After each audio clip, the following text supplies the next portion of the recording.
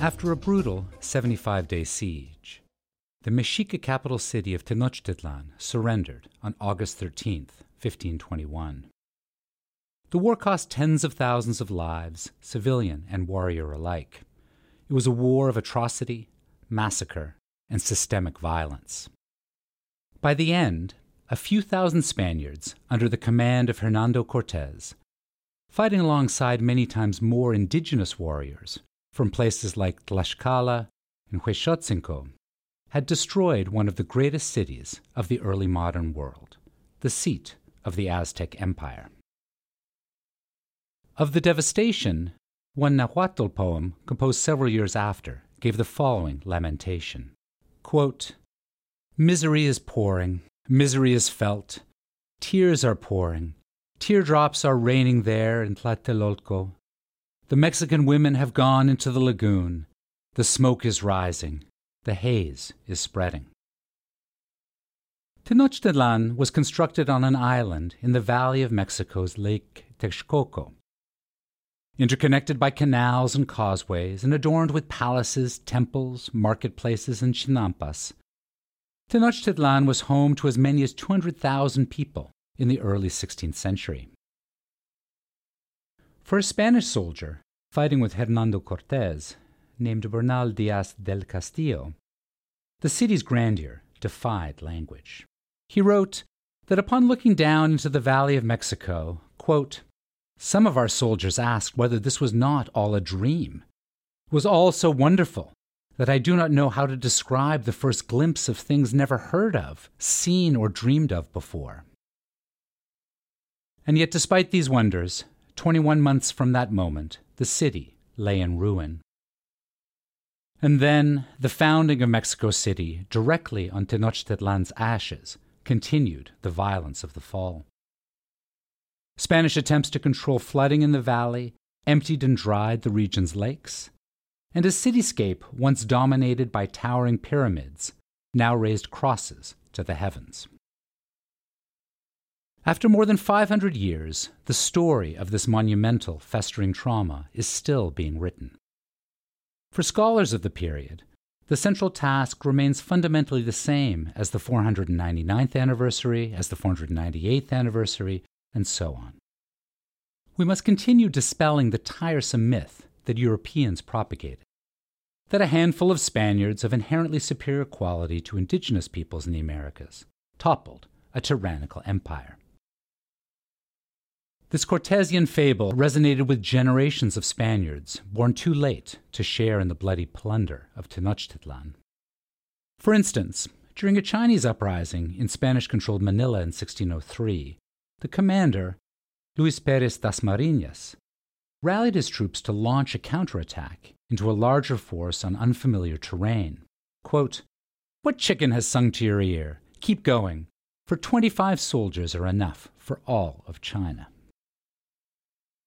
Dasmariñas quickly learned the hard way that the myth was false. One chronicler recorded what a survivor reported of Dasmariñas' end. Quote, "They came upon him so intently that they crushed him and broke his legs, and on his knees he fought for a long time until they beat him senseless." Despite the fatal consequences of this masculine myth of conquest for Dasmariñas and thousands like him, the grand narrative that the fall of Tenochtitlan inspired remains strong today. In 2006, Kathleen Ann Myers conducted hundreds of interviews along Cortés's path of invasion into central Mexico, and the results reveal the continuing divide about what happened in 1521. One respondent said the Spaniards were, quote, "adventurers who wanted to know more for scientific or personal reasons, or whatever, and they were good at fighting, very good at fighting, and the men had incredible results." By contrast, another respondent defined the mere idea of conquest as a discourse that silences indigenous identities, languages, and cultures today. He said, quote, "Anyone who knows history has to agree that what the Spaniards did when they came to Mexico was a true crime against humanity."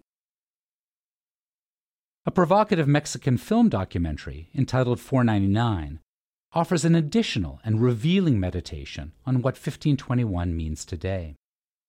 Directed by Rodrigo Reyes, the piece re-examines contemporary violence in Mexico through the eyes of a 16th century Spaniard washed up on the 21st century coast near Veracruz. Unable to speak, he is condemned to witness and listen to the testimonies of real people entangled in economies of violence today.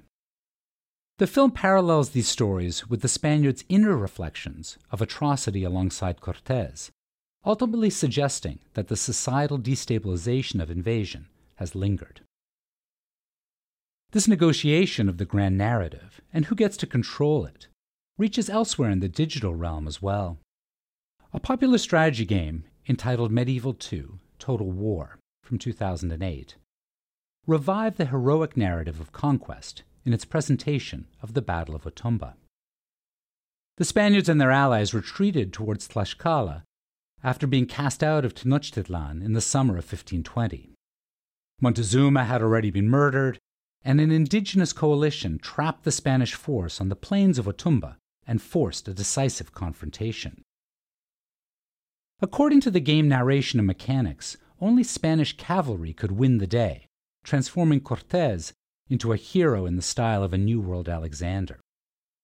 Notwithstanding, historians have been suggesting since as early as 1958 that Cortes invented the Battle of Otumba to curry favor with the Spanish monarch, Carlos V.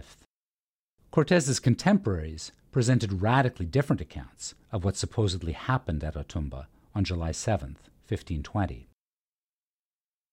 Ultimately, the issues of history and narration in the fall of Tenochtitlan underlie every 500-year retrospective on the topic. How does commemoration create grand narratives that resonate over time? How do we, in the 21st century, bolster or challenge these narratives with our actions and conversations? Perhaps the most effective answer comes from a quotation from Hugo Sanchez, a street vendor of Mexico City, who in 2006 said, quote, "I don't think they're done conquering us yet.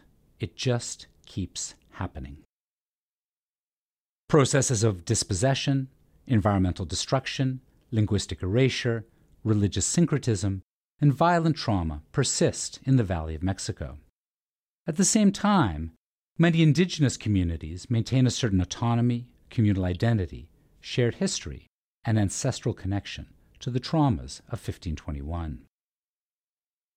Conquest was never complete, and it is also never ended, merely shapeshifted.